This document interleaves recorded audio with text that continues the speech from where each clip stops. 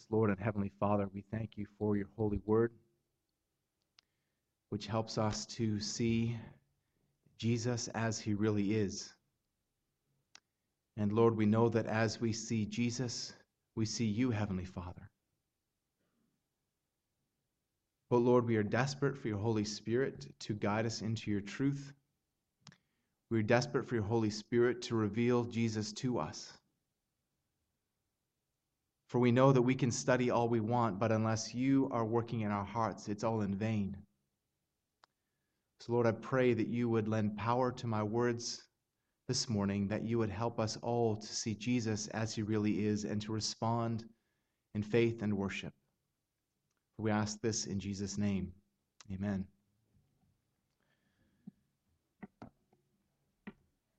We finished John chapter 6 really on a low point. We just had the crowds following Jesus because he had fed them in the wilderness. He had miraculously fed them in the wilderness in a very similar way to what Moses had done in providing manna. And Jesus has taught that the manna didn't really come from Moses, that it came from God. And just as Jesus himself, God in the flesh, fed 5,000 men plus many women and children with a few small loaves and fishes. And at that point, it was almost a crescendo as so many people were following after him. But then almost immediately, by the end of the chapter, they all left. There's only a handful of disciples left following him. First, the Pharisees had rejected him, then the crowds had rejected him, and now supposed disciples had rejected him. And here in chapter 7, the theme of rejection is continuing, and this time it's even closer to home. This past Wednesday, April the 10th, was National Siblings Day. Now, I'd never actually heard of National Siblings Day prior to this week, and I think if it wasn't for Facebook, I still wouldn't have heard of National Siblings Day. And just want to ask a question that will be of particular interest to the younger people here today. I want to ask you, how do you get along with your brothers and sisters? How do you get along with them? Do you love and adore them? Do you respect and protect them?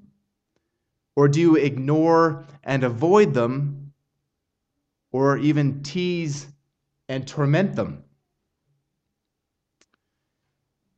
Now, my brother and I didn't really get along very well as we were growing up, and I need to probably take the lion's share of the responsibility for that. But my brother and I are extremely different. We don't even really look alike. He's a head person, I'm a heart person. He studied physical sciences, I studied the arts. He's interested in technology, I'm interested in nature. He's a homebody, I love to travel. But by far the biggest difference between us is our faith. He's agnostic, I'm a follower of Jesus Christ. So you might say there's some sibling rivalry between my brother and me, and I'm thankful that in recent years, and I'll say mainly because the Lord has changed me and my attitude, that my relationship with my brother is better now than it ever has been. In fact, I was really touched this week as he and his wife called to give their condolences to Jane and me, and that's something that never would have happened a few years ago. And it's really, as I said, it's a testimony to what God is doing in my heart as I change towards Him. But sibling rivalry is really nothing new. It actually goes pretty much all the way back to the beginning. You find it throughout the Bible as Cain kills Abel, as Jacob steals Esau's blessing, as Joseph's brothers sell him into slavery. But we really don't need to look beyond the Bible in order to understand why this is. The reason why all of these things happened is because of the fall. If you go back to Genesis chapter 3, you see that the sin of Cain in killing his brother and the sin of Esau rejecting his birthright and of Joseph's brothers selling him all go back to that first sin. They were inheriting their sin nature from their first parents. But psychologists really go a long way in order to try and understand what's happening, to understand the nature of sibling rivalry, how those in their own families who really, if you understand the theory of evolution, which we reject, but if you understand the theory of evolution, then really brothers and sisters should be doing the most to help each other because it ensures that the gene pool of their parents goes on.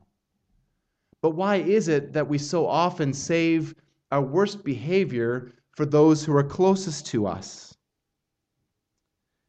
Psychologists acknowledge that siblings are an integral part of most children's social worlds. The emotional ties between siblings are commonly second only to those between parents and children. Brothers and sisters can be a source of companionship, help, or emotional support. Older siblings can serve as caretakers, as teachers, as models. And sometimes they can even help compensate for absent or distant parents. And in the interactions with each other, siblings acquire many social and cognitive skills that are central to healthy social development. This is what psychologists tell us, but they don't understand the spiritual nature of families. They don't understand what is really going on. This morning, we're going to be considering Jesus' relationship with his own brothers. And we'll see a lot. It's very telling when we understand their response to Jesus, who was not really their brother, but their half-brother, the same mother, but a different father. And we'll also see this morning the response of the Jewish authorities and the crowds to Jesus. So I'm going to be focusing here this week on verses 1 to 13 of John chapter 7. So there, after the mass rejection of Jesus in John chapter 6, Jesus remained in Galilee for a season rather than going to Jerusalem and going to Judea because the Jews, which is the religious authorities, wanted to kill him. Their anger had been mounting, but now it turned to open hostility. And the turning point, if you remember, happened in John chapter 5 when Jesus healed a man on the Sabbath and then said that I and the Father are one. He was making himself equal with the Father. We read in John 5:18, this was why the Jews were seeking all the more to kill him, not only because he was breaking the Sabbath, or so they thought, but because he was even calling God his own Father, making himself equal with God. So this season of ministry for Jesus between John chapter 6 and John chapter 7 is roughly 6 months. Remember, Jesus fed the crowds around the time of the Passover in the spring, and it's now fall. It's now the time of the Feast of Booths, as we read in our scripture. Now this period, this 6 months, is really focused on quite a bit in Matthew and Mark and Luke, but John really skips over it altogether. He just dives in here to the Feast of Booths. Now this Feast of Booths, or Sukkot in Hebrew, also known as the Feast of Tabernacles or the Feast of Ingathering, was at hand. And all the Jewish males were required to participate in this celebration. Detailed instructions for this feast are found in Leviticus 23, verses 39 to 43. So if you please turn with me in your Bibles there to Leviticus chapter 23.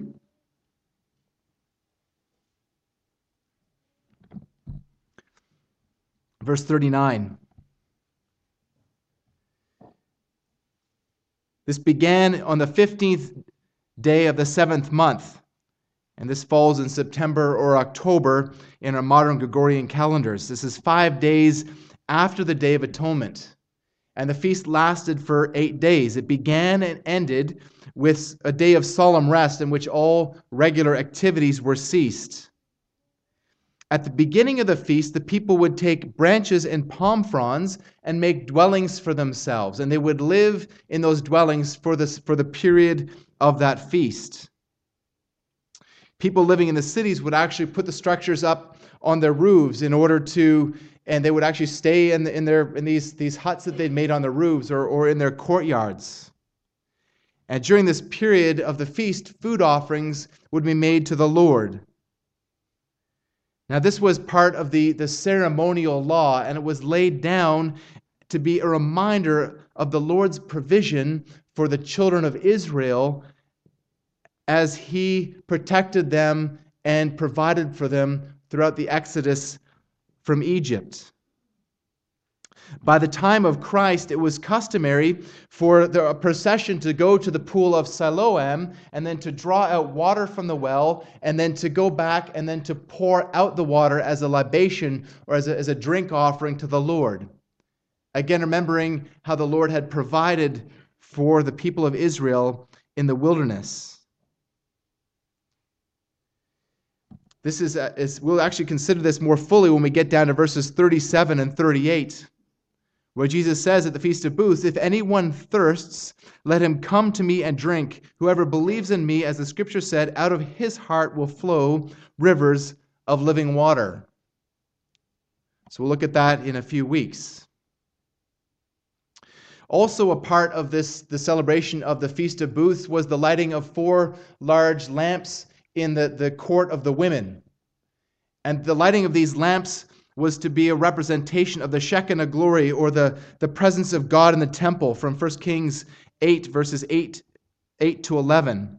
And also of the Heor Gadal, the great light which would come and bring light to those who were spiritually dead and dwelling in darkness, from Isaiah 9:2. And we're going to see the importance of this when we study John 8. In verse 12, Jesus declared, "I am the light of the world. Whoever follows me will not walk in darkness, but will have the light of life." So Jesus will come to the Feast of Tabernacles, the Feast of Booths, as the fulfillment of this aspect of the ceremonial law. And we'll see this in the coming weeks. But for now, the most important fact that we need to consider about this feast is that it was a time when Jerusalem would have been full of pilgrims. Countless thousands of people would have come to the city in order to celebrate the Feast of Tabernacles. So Jesus' brothers said to him there in John chapter 7, verses 3 and 4, "Leave here and go to Judea, that your disciples may also see the works that you are doing. For no one works in secret if he seeks to be known openly. If you do these things, show yourself to the world." Now, first of all, we need to read this passage in the most natural way. This literally refers to Jesus' natural brothers, or more correctly, as I said earlier, as half-brothers. They were the brothers and sisters of Jesus through Mary and Jesus' adopted father, Joseph. Mary was not, as Roman Catholics wrongly believe, a perpetual virgin. She had other children after Jesus. The Scriptures clearly testify to this. In Matthew 13:55, when the people of Nazareth questioned Jesus' origins, they asked, "Is this not the carpenter's son? Is not his mother called Mary? Are not his brothers James and Joseph and Simon and Judas? Are not all his sisters with us?" So Jesus had brothers and sisters in a natural sense. So presumably we have here some combination of James and Joseph and Simon and Judas. And they coaxed Jesus to leave Galilee and to go to Judea so that his disciples could see the miracles and the works that he was doing, so that he could reveal himself to them and to the world. But the brothers didn't know about the plot of the Jews. And moreover, as we'll see, they didn't know what Jesus was really doing. They were, as Gerald Borchardt explains, seeking to push Jesus into the public limelight. Their view of him apparently was that he was acting like a rural country prophet who was hiding his light under a bushel. So since there was a huge crowd gathered in Jerusalem, why not go there and reveal yourself? They're saying to him. Now, this was very likely due to the fact that as John had told us just in John chapter 6, that many of his apparent disciples had rejected him. So what they're probably saying is that, look, so that all is not lost, you can recoup this. You can get these disciples back. Go when there's a big crowd. Those disciples who left you, they're going to be there too. They're going to see what you're doing, and they're going to be forced to believe in you. But they didn't understand God's timing. They didn't understand God's plan. They didn't understand that God was right there with them. As D.A. Carson points out, John the Evangelist doubtless sees irony in their request. Jesus' brothers want Jesus to put on a display. John's readers already know that such a display would pander to corrupt motives and in any case would not ensure genuine faith. John had just described in John chapter 6 how the crowds had wanted, after being fed, the crowds had wanted to force Jesus to be their king. We saw that in verses 14 and 15.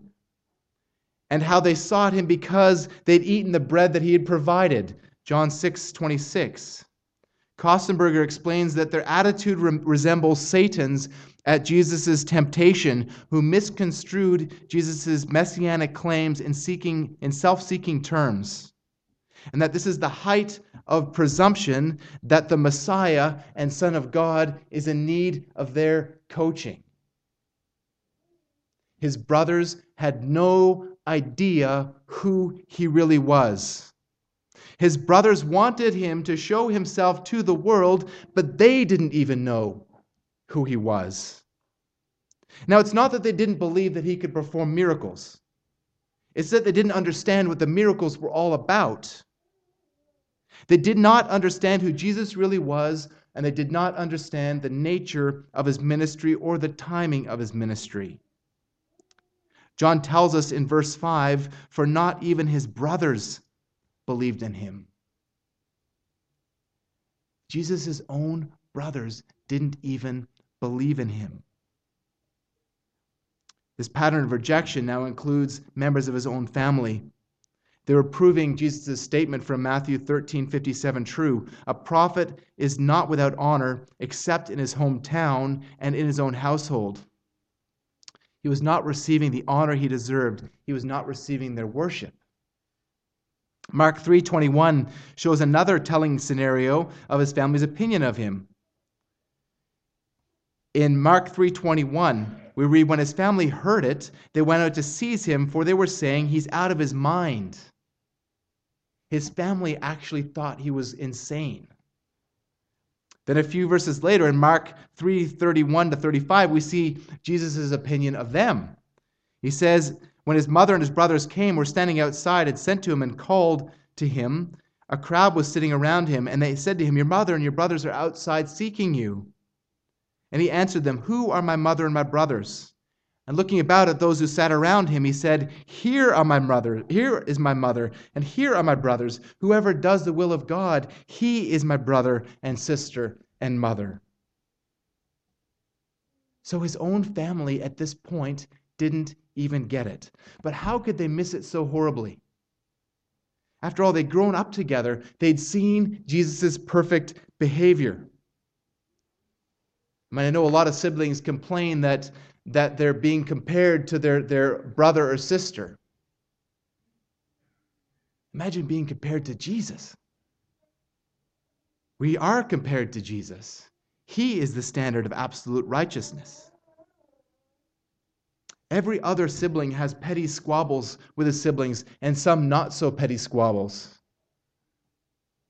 Like I said earlier, sometimes brothers save their worst behavior for one another. Many families look more like the early scene of Seven Brides or Seven Brothers with a knockdown, drag-out fight occurring that runs through the whole house.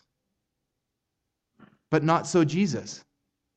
He never teased his brothers. He never tattled on them. He never so much as raised a finger against any of them. And not only that, he obeyed his earthly father and his mother perfectly, unless he had business of his heavenly Father that he had to attend to. But still, his brothers didn't get it. And why? Why didn't they get it? Because these things are spiritually discerned. It doesn't matter how much evidence you have for Christ. If the Lord is not revealing these things to your heart, you just won't get it. Think about the evidence after the resurrection. Jesus appeared not only to the disciples, but to more than 500 people. Many people were raised from the dead. But still, the religious authorities and the masses rejected him because these things are spiritually discerned. They didn't get it for the same reason that the crowds didn't get it in John chapter 6. The Father hadn't drawn them, or at least not yet. So how does Jesus respond to them? He tells them in verses 6 to 9 that his time had not yet come. His time had not yet come. It says in verse 6, "My time has not yet come, but your time is always here." This is a common saying in John's gospel, "My time has not yet come." Jesus repeats it in verse 8, and we'll find it again in verse 30, where they were going to arrest him, but no one laid a hand on him because his hour had not yet come. And then in 8:20, no one arrested him because his hour had not yet come. The time would come. The time would come for Jesus to be crucified. Finally, at the last Passover in John 13:1, Jesus knew that his time had come to depart out of this world to the Father. But here in John chapter 7, this time is not yet. Hendrickson explains that for every deed and action of the Lord, and not only for his death on the cross, there's a definite moment determined from all eternity in the plan of God. The will of Jesus being in complete accord with the eternal counsel of God, he naturally waits for the proper moment to arrive. For the brothers of Jesus, there were no such considerations. They had no such conscious contract with the clock of God's eternal counsel. Don Carson says that it's almost as if they're being excluded from divine sovereignty.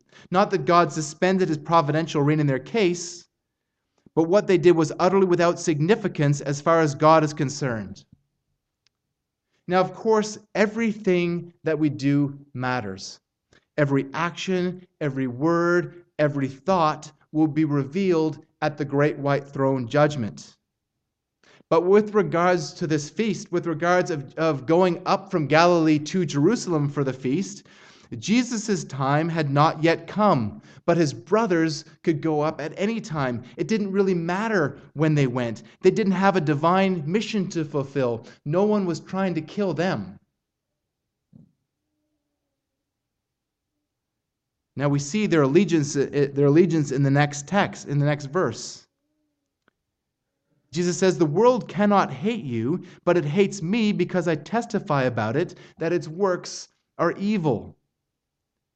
In John chapter 15, 18, and 19, Jesus says, "If the world hates you, know that it hates me before it hated you. If you were of the world would love you as its own. But because you are not of the world, but I chose you out of the world, therefore the world hates you."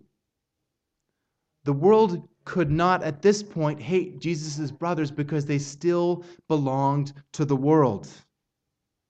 The world hated Jesus because he revealed their sin. It was all fine while Jesus was feeding people and healing them, but when he called them to repentance, things went south immediately.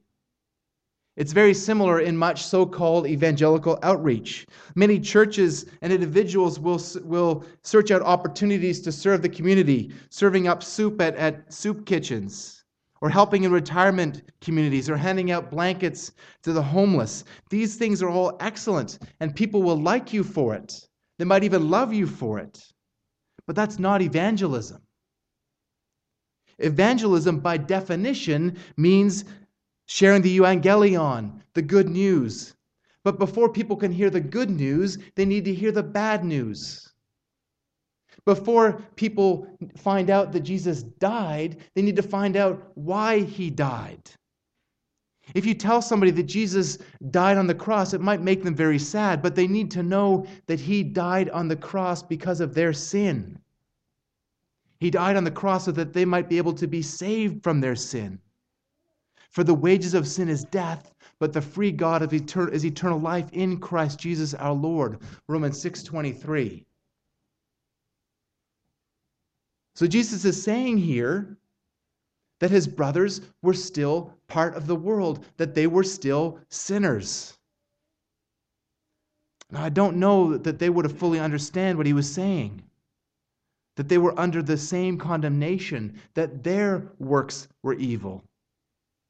So he told them in verse 8, you go to the feast. I'm not yet going up to the feast because for me the right time has not yet come.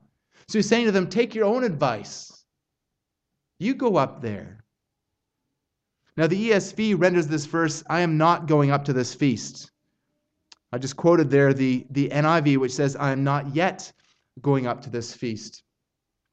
And we might be wondering why there's a discrepancy. So in order to do that, we need to take a quick look into textual criticism. Now, we briefly examined this in John chapter 5, and this issue is going to become more crucial when we look at John chapter 53 to 8:11, which most modern Bibles say shouldn't even be there. However, for now, we need to just take a quick look at the evidence for the not yet being included.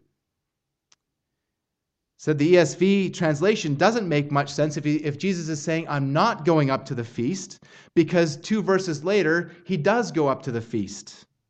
Now we know that Jesus didn't lie, and we know that John didn't get it wrong. So there must be something else going on here. The editors of the ESV Study Bible acknowledge this in the notes and add that the Greek verb can have the sense, I'm not now going. But to my mind, that's not good enough. When people read their Bibles, it's the words themselves that are relied upon, not, or at least hopefully not, the notes in the margin.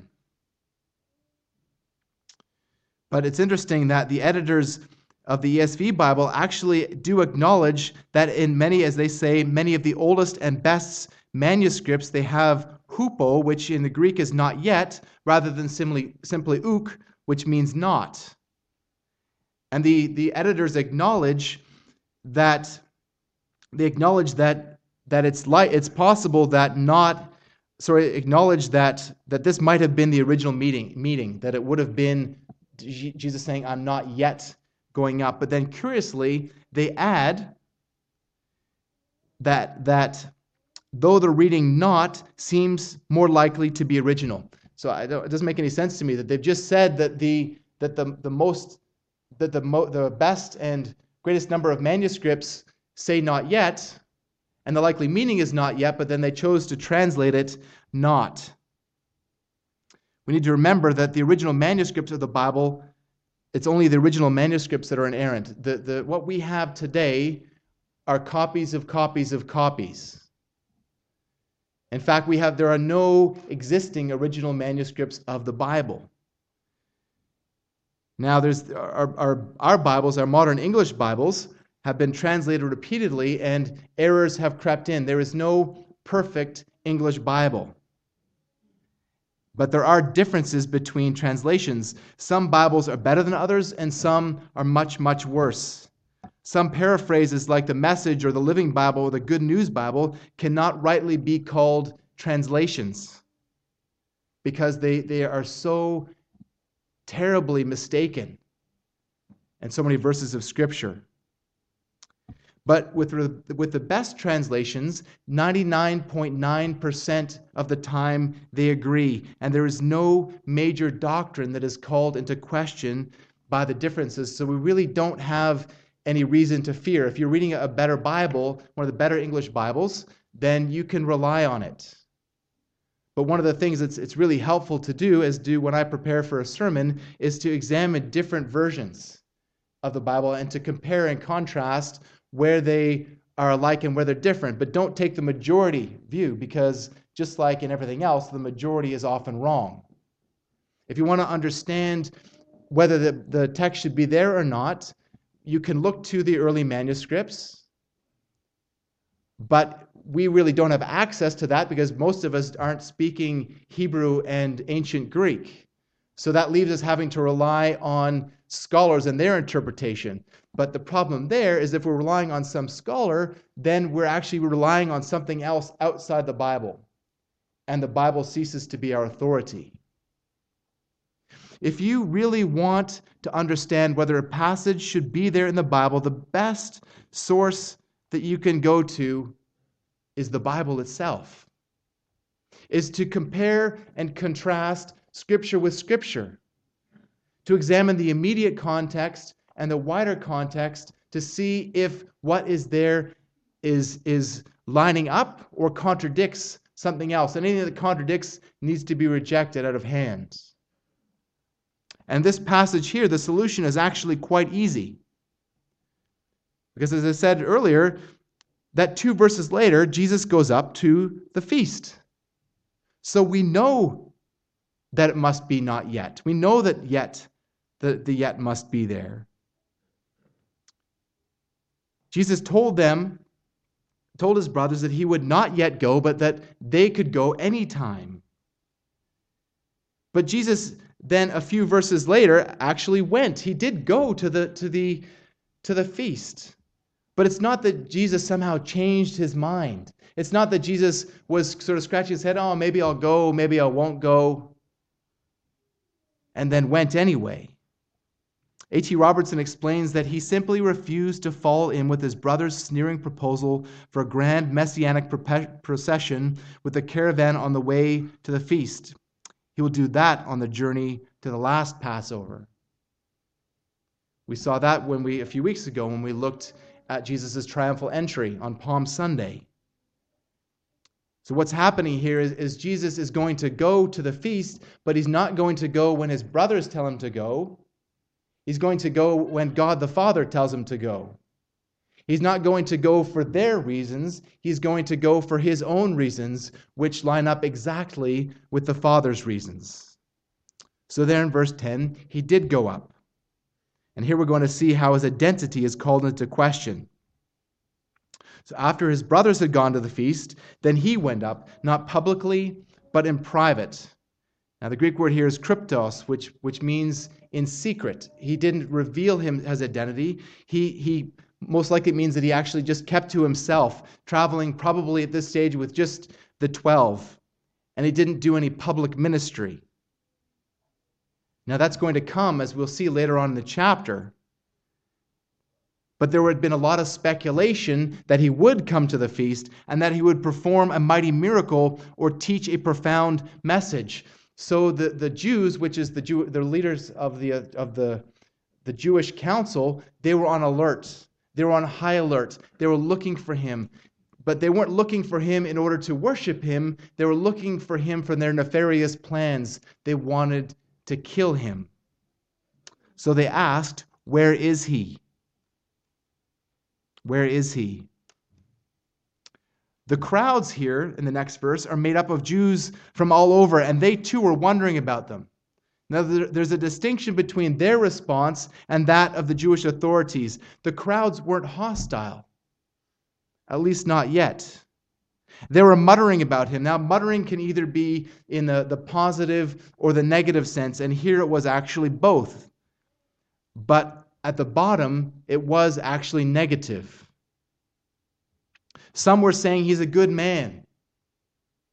They've been thinking, well, his teaching is profound. He performs powerful miracles, so God must be with him. But others said, no, he's leading people astray. This group saw him as a deceiver, teaching heresy. They would have thought that the miracles must have been demonic. So there was a sharp division of opinion. Just as there is always a sharp division of opinion when it comes to Jesus. Jesus did not come to bring peace, but a sword. There will always be division when it comes to the worship of Jesus. So even though the people here were divided and some appeared to be for him and others against him, their fear of man kept them from proclaiming faith in him. It says in verse 13, "Yet for fear of the Jews, no one spoke openly of him." Jesus said in Matthew 10:28, "Do not fear those who kill the body, but cannot kill the soul. Rather fear him who can destroy both soul and body in hell." The Jewish authorities wielded power, but it was very limited power. Sure, they could put you out of the synagogue.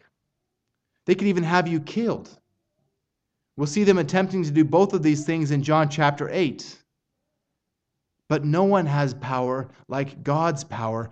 God wields limitless power, and therefore God deserves our holy fear.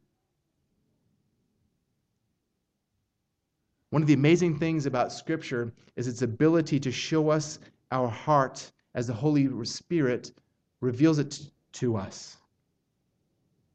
When we see the characters and the events and the teachings of the Bible, we often see ourselves as the Lord reveals these things to us. So in this passage, we see all kinds of responses to Jesus. We talked about this last week. The end result can't be determined by the initial response. So here we see the apparent approval of his brothers, but it was really, at the heart of it, it was really rejection. And Jesus placed him in the category of the world. Think about the Jewish authorities. They went from initial interest in Jesus in John chapter 2 to wanting to kill him in John chapter 5 and looking for him to do it in John chapter 7. The crowds we see divided as those who thought Jesus good and those who thought that he was a deceiver. But none of them were bold enough at this point to proclaim faith in him. So with whom do you identify? Do you identify with the brothers, apparently for Jesus, but actually against him? Maybe you think you're very familiar with him when you read about him in the Bible, but you don't really know who he is. Do you identify with the Jewish authorities, apparently following the Bible, but being openly hostile to Jesus in the way that you live your life? Do you identify with the crowds, quietly in favor of Jesus or against him, more concerned about people than God? Or do you identify with Jesus, seeking the will of God, no matter what the cost? No matter what the cost. Jesus showed that there are two kinds of people in the world: those who are for him and those who are against him. But we need not rely on what a decision that somebody's made in the past, or a decision that you might have made in the past. Are you following Jesus today? Is your heart for Jesus or against him? Or maybe when you think about your loved ones, maybe somebody that you love and care about still is on the wrong side. But if that's the case, you can take hope. Consider the situation of Jesus' brothers. Even though at this point they were counted as Jesus' enemies, they eventually came to faith. They had an encounter with the risen Christ. Jesus appeared at least to James, and we read this in 1 Corinthians 15:7. By Acts 1:14, Jesus' brothers are numbered among the worshipers. Two of Jesus' brothers, James and Jude, went on to write books of the Bible. Beloved, Romans 13:11 says, "Besides this, you know the time that the hour has come for you to wake from sleep. For salvation is nearer to us now than when we first believed." Let's pray. Heavenly Father, what a great salvation you have provided for us in sending your Son to die for our sins. So, Lord, we look to you with eyes of faith, trusting you for our salvation, trusting your sovereign plan for our loved ones. Lord, we pray that you will help us to be numbered among the true followers of Jesus, that you would show your faithfulness to us by keeping us faithful to you. Lord, we pray that you would help us to be good witnesses of you, not fearing man, but boldly proclaiming you. out of love and faith to you, out of love to the lost. Lord, we pray that you would help us to shine your light into the hearts of those in whom you have placed our paths, Father, that we would have the joy of seeing our loved ones come to the knowledge of you as Lord and Savior. That we would have the joy of bringing many lost souls to new life in Christ. We ask this all in Jesus' name. Amen.